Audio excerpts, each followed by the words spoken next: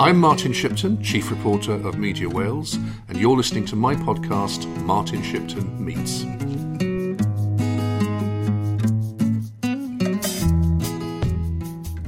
It's Martin Shipton, and today I'm with Leighton Andrews, former Labour AM for the Rhondda and Cabinet Minister, and now at Cardiff University, where he is the Professor of Practice in Public Service Leadership. Leighton, you are originally from Cardiff, aren't you? I was born in Cardiff. I grew up in Barry. What sort of family did you have? Did you come from a political family? No, not at all. No, nothing political about it at all. You know, my father was an accountant. My mother eventually became a teacher. She didn't work initially, but then after my father died, when I was 10, after a few years, when we moved to Dorset, she took up teaching. In your education, what did you study? Did you study politics? My first degree at Bangor was in English and History. Then I did a master's in History at Sussex University, where I focused mainly on the history of the Labour Party post-war. Now, I remember the first time I had any contact with you was back at the time of the referendum on whether or not to establish a Welsh Assembly in 1997. And I remember being, I think it was on a Saturday morning, sitting in the Wales on Sunday newsroom, getting a call from Peter Hain, telling me, I think you might be getting a call shortly from somebody who's going to tell you about this campaign which is being launched. And you, of course, Leighton, were very heavily involved in the, as it was called, Yes for Wales campaign. How did you come to be involved in that? Because you had been, actually, hadn't you, a Liberal before? I was actually in the BBC at the time. I was leaving the BBC because I'd got married. I was coming back to Wales to live. I was still in the BBC, I think, at the point at which probably you and I had that conversation. You were sort of manager, really, weren't you? You weren't a journalist. No, I was the head of public affairs in the BBC. My responsibilities were for relations with Parliament and European Parliament and so on. Knowing I was coming back to Wales, I started talking to Peter and others about, you know, what was being done to create an all-party Yes for Wales campaign. And, you know, there was some thinking going on, but at that stage, not very much at a practical level. And so, you know, we started talking with other people as well, Kevin Morgan and so on, and decided that we needed to establish this campaign and got it up and running. And, you know, I was able to give some support to that. I set up my own business. I was able to work fairly flexibly supporting it. Were you in the Labour Party at that time? No, I joined the Labour Party after the referendum of 97. It was in probably early 1998. But I wasn't a member of a political party at the point when I worked during the BBC.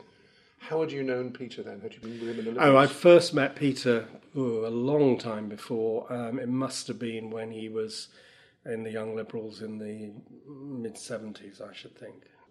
At the time when you were running the campaign, what was your view of how the Assembly would be, and how has what it's become matched up to your original aspirations? I mean, I think at the point at which we were running a referendum campaign, of course, all we had then was the white paper and the legislation for the referendum. Subsequently, there was the Government of Wales Act, which changed a bit from the original proposal as it went through. You know, I can remember on the morning of the 19th of September, you know, we got the results, as you will recall, in the early hours of the morning. We had a Yes for Wales press conference at about 6 o'clock in the morning on the 19th of September, just to celebrate it, and various journalists were asking members of the campaign were they going to get involved and were they planning to stand for the Assembly. And, you know, I was clear that I wasn't planning to do that at that stage, but there were people there who'd been very involved in the campaign, Hal Francis, Val Feld and others, who were thinking very actively about it. We didn't know what to expect at that stage. All we'd done was just about win a campaign for its endorsement by the people of Wales. And it would, you know, things did not develop perhaps in the way that people had expected. I think people had assumed that the electoral system probably would have just about given Labour a majority, although it was, you know, it was not easy to do that under that electoral system. And then we had, of course, the election results of 99, where a number of seats that Labour had expected to win, it didn't win, and subsequently, you know, the hiatus in the Assembly, which led eventually to Rhodri becoming First Minister in 2000. February 2000, I think. Yeah. I mean, in terms of what you hoped the Assembly could achieve for Wales, how has what has happened matched up to that? I think what it has done is establish a space within Wales where political decisions are taken and a focus on Welsh issues in more detail than existed before devolution. It started to develop over the last 20 years, some groundbreaking policies. I think there was a period in the first decade where it was perhaps too able to rely on the growth of revenues coming from London and generous settlements without perhaps necessarily tackling some of the deeper-rooted problems that exist within Wales, within its economy, within its education system, within its health system. And do you think things have got better since then? Well, I think it's mixed, and I think anybody who looked at the situation honestly would say it's mixed. I think one of the things that perhaps was not addressed early on enough in the life of the Assembly was how realistic is it to conceive of economic development policies being driven from the Assembly out with the context of the overall macroeconomic strategy being set in Westminster, if you like.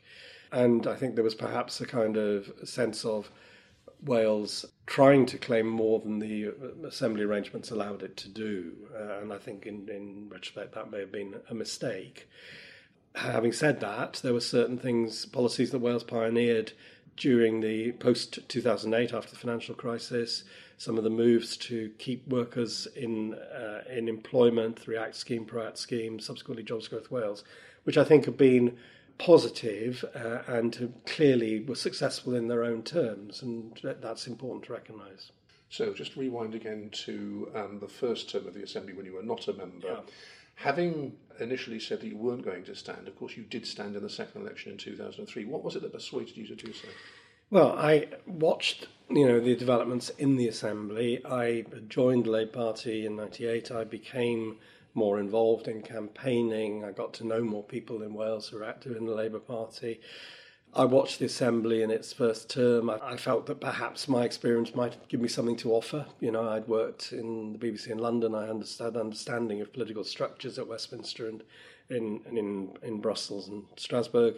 And I felt I could make a contribution and hoped I could make a difference. And it took you a little while, as I recall, to actually get into the cabinet, and I think you were a bit frustrated actually at the time when you were there, before you got into the cabinet. Eventually you did, and you had two spells in cabinet, of course.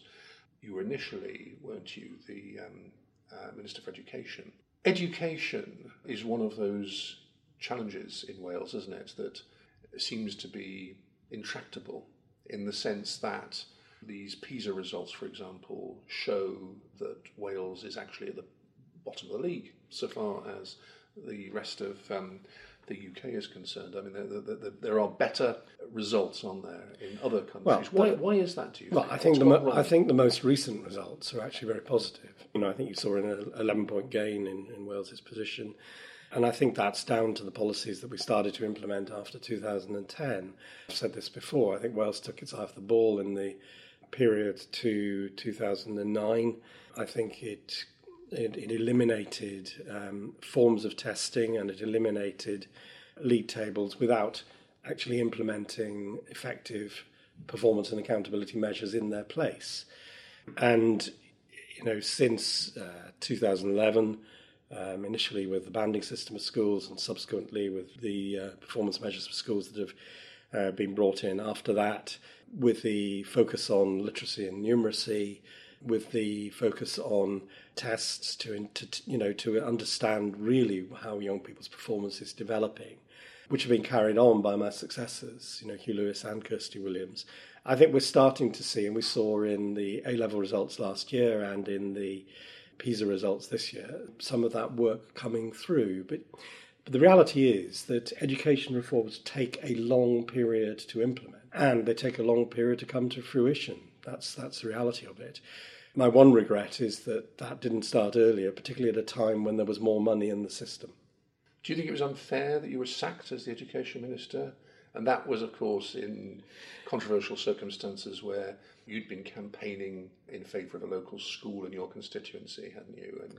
there was a suggestion that there were double standards being involved because you, as the education minister, were responsible for whatever it was that was disadvantaging the school. Well, the allegation, I think, was that I had broken the ministerial code, which I didn't accept at the time. And all I will say on this now is that I note that other people who have been acknowledged not necessarily to have complied with the ministerial code in its entirety have not lost their places in cabinet. Mm-hmm. And then, of course, you made a comeback, didn't you? And then you were responsible for public services, including, well, obviously local government. How did you find that job in comparison to the education one? They're interesting jobs to compare. There was a lot more policy work and thinking in the educational job. In the public services job on the whole, there was a lot of lobbying and fixing going on. And the relationships, it's essentially trying to drive, direct, persuade, cajole local government to address some of the long-standing issues that are there. In education, you're thinking, you're engaging with original research about performance, you're looking at how best to put in place those policies that will improve achievement. And there is a lot more, I think there was a lot more intellectual satisfaction in the education job than in the public services job. Because, of course, in terms of local government reorganisation, which hasn't actually got very far at all, has it? You were setting out very trenchantly your view that there was the need to reduce the number of local authorities in Wales, but that huge resistance, didn't it, from local government itself, from Labour councillors as well as those of other parties. I mean, subsequently, Alan Davies was in the same position, and he was trying to do the same and got knocked back. Is that a wall that just can't be breached? I think it's a really difficult challenge. And of course, it predates the evolution. We have a structure that was put in place by John Redwood and others, and it's proved very difficult to knock it down. In reality, I would have preferred us not to have had a system of unitary councils across Wales.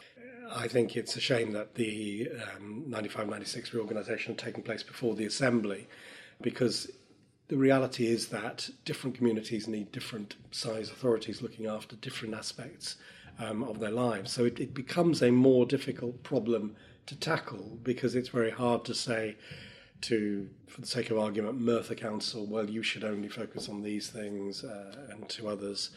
And then it's harder still to persuade people that they should come together and join another council.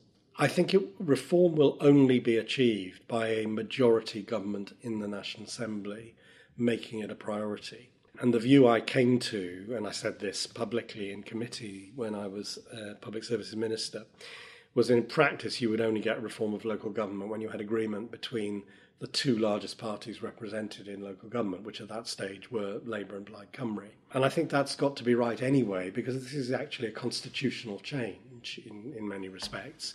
And I think you need deeper consensus than simply within one party, a wider consensus than within one party. How do you think that the people of Wales are being disadvantaged by the current arrangements? And I know, for example, that Mike Hedges, who's a former leader of Swansea Council, now Labour AM, he always argues, and I've seen him write this on a number of occasions, that in terms of performance, the size of a council doesn't matter. So why do you think that merging councils into sort of smaller numbers would actually improve public services? Well, it's not necessarily my ideal solution. I think the problem is we are where we are, and there is no, I think, experience around the world of a system going from a unitary council system to a more diverse range of councils with different service responsibilities. And, you can argue the performance point. Certainly in the period that I was Education Minister, it was very clear that a number of the smaller councils were not performing. We had Merthyr, Blaenau Gwent and others in special measures, for example, Anglesey at different stages. There did seem to be something about size for certain services. And if you think back to the 90s, you had the larger counties responsible for education and social services, the smaller districts responsible for things like housing and so on. So I think there is something there about scale in respect of certain services. Okay, so we get to 2016 and you lose your seat. Was that unexpected for you? I think in the last week, less unexpected.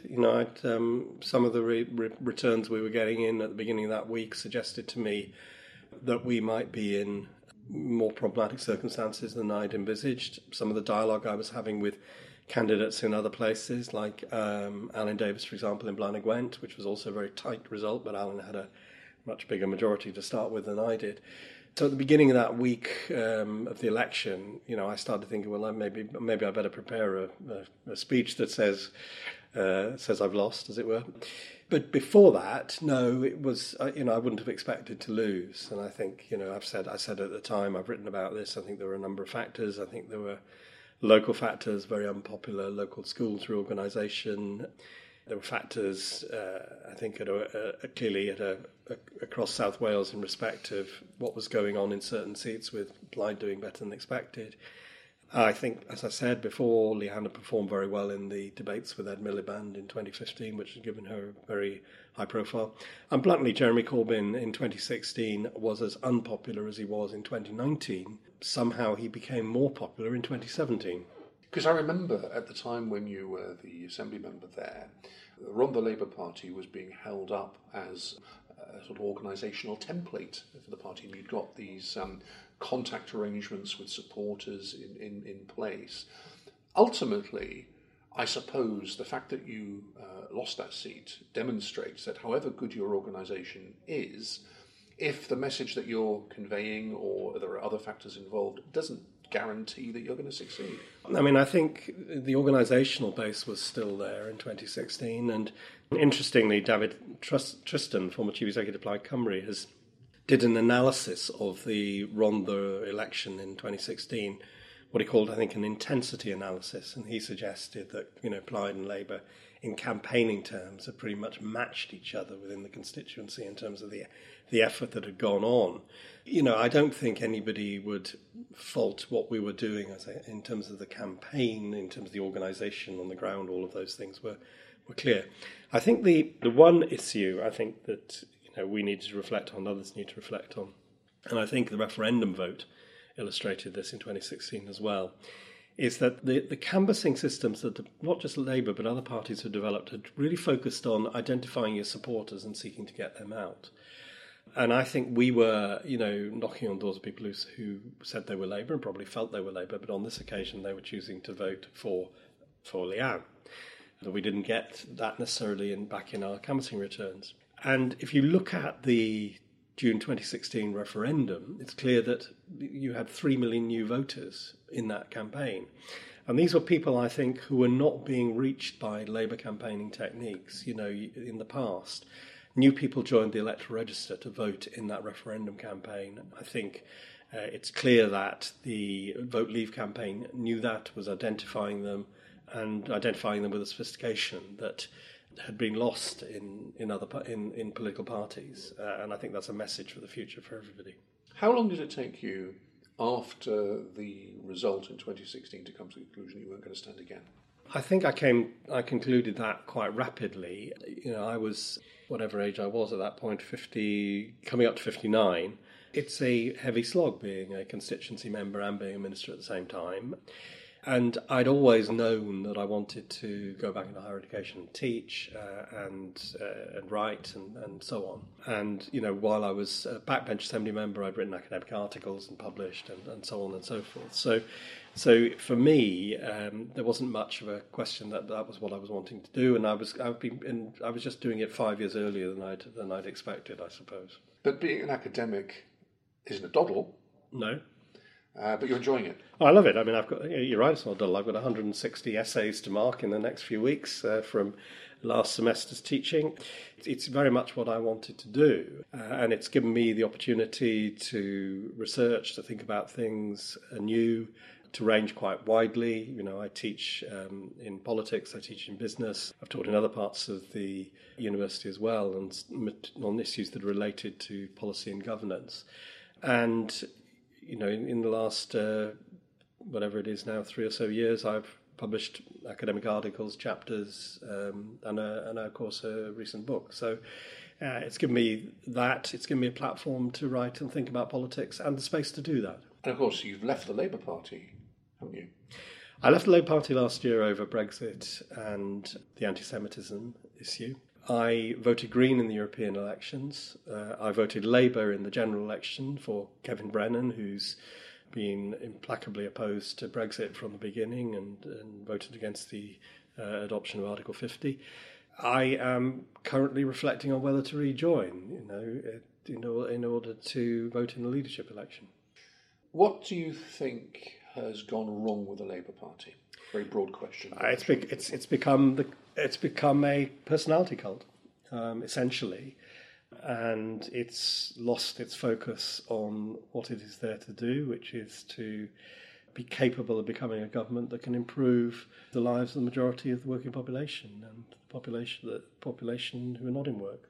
How has it been possible for that to happen? Well, there was clearly a decay within the party that had been going on for some years. I think there was a failure under Ed Miliband's leadership to talk about the real achievements of the Labour Party in government from 1997 to 2010. In the early 2010 leadership election, the coalition was able to try and establish the narrative that Labour was responsible for the recession. I think the party failed to develop under Ed Miliband in a way that was able to recognise its achievements while also recognising what more needed to be done.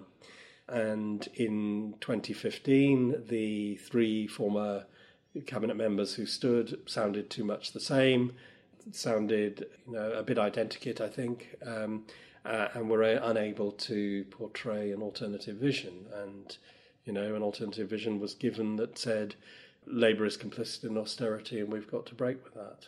Do you think it's unfortunate in retrospect that people like Hugh Orenco-Davies decided to nominate Jeremy Corbyn? A complete and utter disaster. It's not just Hugh Orenco-Davies, there are many others in positions of influence within Labour who nominated Corbyn. The system of nomination at that stage was there for a reason. It was there to ensure that members of Parliament who knew the candidates best would have a view on their electability, and then it was open to the rest of the party to vote. And that system, I think, had worked. But yeah, that was a disaster. And, we've seen the outcome of that in December. So how, although you're not a member at the moment, you're contemplating possibly coming back, what does the party need to do? I spent most of the last 3 years in terms of my political activity on marches against Brexit, and I was an implacable Remainer, and I think there were a series of disastrous tactical choices taken by Labour and others along the way, and bluntly, Labour and the Liberal Democrats should have kept Johnson in government on the ropes without a majority in Parliament in order to complete the process, and we might have ended up then with a second referendum. We might have ended up at least with a closer relationship with the European Union than we're likely to. That is now resolved. Remainers, we lost. The general election has happened. Brexit is going to happen. I hate it, but it's going to happen. So therefore, the new future for progressive politics will have to be forged in the context of understanding that Brexit is happening, what kind of politics is best placed to reverse the drift to populist authoritarianism that we see in Europe and elsewhere, and some elements of it here in the UK. And what kind of politics is necessary. And, I think some of those issues are being honestly debated now by some of the candidates coming forward in the Labour Party. Because there are some very specific measures that are being introduced, if you like, which are very much against any kind of progressive view about how things should be. I mean, we've had a vote which is effectively to pull the UK out of the Erasmus programme. Had a vote in the House of Commons to stop children being reunited with their parents as if they're refugees. I mean, this kind of attitude is very regressive, isn't it? And you've now got a party in power which has a sizable majority.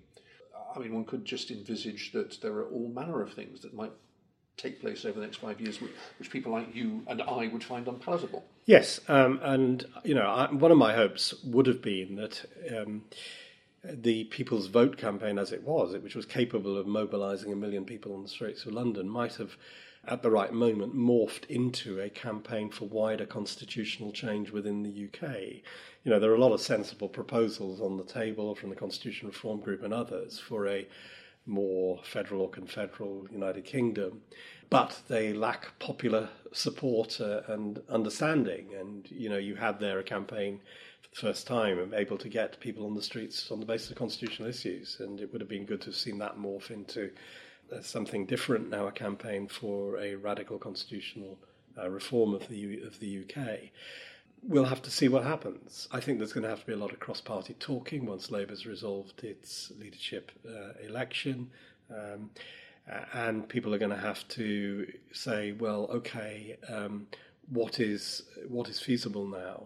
The Conservatives themselves are talking about a constitutional reform commission. However, if you look at the small print, some of the people driving that are saying it should be made up of people who are committed to Britain's traditional constitution, which I think means the Westminster model. It means a diminished role for the Supreme Court.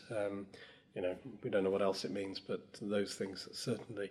And Labour needs to get its leadership election over with and get on to the ground of this debate, I think. Because you've recently written a couple of very interesting pieces, one for the New Statesman, one for the Institute of Welsh Affairs, where you're challenging what is becoming a bit of a predominant narrative on the left in Wales as well as elsewhere, that it's taken for granted that post-Brexit Scotland will vote for independence and that there will be a united Ireland before very long. You don't think that necessarily is going to happen, do you? No, I don't think anything is inevitable in politics, and that's we make the future not in circumstances of our choosing, and that's the reality here. I think that the Conservatives have a plan for the union. I've called it an activist unionism, like we haven't seen before. It's been fleshed out in policy papers from the think tank Policy Exchange, some of whose writers were involved in drafting the Conservative manifesto. The Conservatives also have, which this dates from latter days of Theresa May, the Dunlop Review, which was looking at the union, infrastructure spending in the union, things like that. And I think we'd seen a bit of that in microcosm under Alan Cairns in the Wales office. The Wales office was essentially rebranded as the UK government in Wales. I think you saw the politicisation or the attempt to politicise public appointments. You saw also engagement with infrastructure projects and a desire to use Whitehall monies to drive policy in particular directions. I guess that the difficulty is, from a progressive point of view, that, and I think this was manifested during the referendum and also during the December general election, that it's a lot easier from a right-wing perspective to have a simplistic message that is going to reach people, that people can grasp, than the more nuanced, perhaps complicated message relating in one sphere to the reason for staying in the EU. Johnson was using this term, get Brexit done, which may actually be, as I'm sure you and I would agree, nonsensical, because it's not going to get done very quickly, but it's something that people latched onto, and it came to be an end in itself, this slogan. Whereas actually putting the contrary arguments about the negative impacts that are going to be on people's lives is not so easy to put in such a soundbite sort of form. How does the left counteract that? I mean, it's certainly true that take back control and get Brexit done have been remarkably effective slogans. They were tested in focus groups by Vote Leave and by the Conservative Party. They clearly seemed to be to convey a message of what many people were feeling. But, in the past, the left liberal parties in the UK and in the United States have managed to do this. Clinton had a relentless focus on things like the economy and healthcare and so on in his campaign. Labour in 1997 and 2001 managed to do this, a little bit less so in 2005. Labour did in 1945. These things have happened. It's partly about catching the mood. It's partly about being disciplined. It's partly about identifying the things that really matter to people. I think all leadership elections are important, but I think this is probably Labour's most important leadership election since '94 and 1983. I think it's very hard to see how Labour could come back to win at the next election, or with Brexit. Nothing is certain. So I think whoever wins will have to be in for the long haul, as it were. But I think here we also need to focus on what is the future we want for our country, whether that's Wales or the wider United Kingdom. And there needs to be an engagement on, I think, a cross-party now. I would like to see something akin to Charter 88 that existed some years ago, pressing constitutional reform, but hopefully with a more significant popular appeal than that. So you're deciding whether to rejoin the Labour Party. Do you think you're likely to rejoin it before the election of a leader so that you could participate, or would it be afterwards, depending on... That's exactly what I'm reflecting on at the moment. I mean, there are leadership candidates who I think have demonstrated over the last week or so that they have things to offer. I think, there are some particularly strong women candidates, both for leader and deputy leader. And I'm reflecting actively on that at the moment. Is there any particular candidate you'd endorse at the moment? Well, I'm not saying I would endorse anybody at the moment, but my view is that although I disagreed with her on Brexit, I think Lisa Nandy has very penetrating analysis of the issues facing the UK and the issues facing the Labour Party. I would be inclined to vote for her if I were a member. Failing that, my vote would be likely to transfer to Jess Phillips, I guess, who has the ability to achieve some cut-through to the wider public. Leighton Andrews, thank you very much. Thank you. Thanks for listening to my podcast, Martin Shipton Meets. We'll be back for more next week.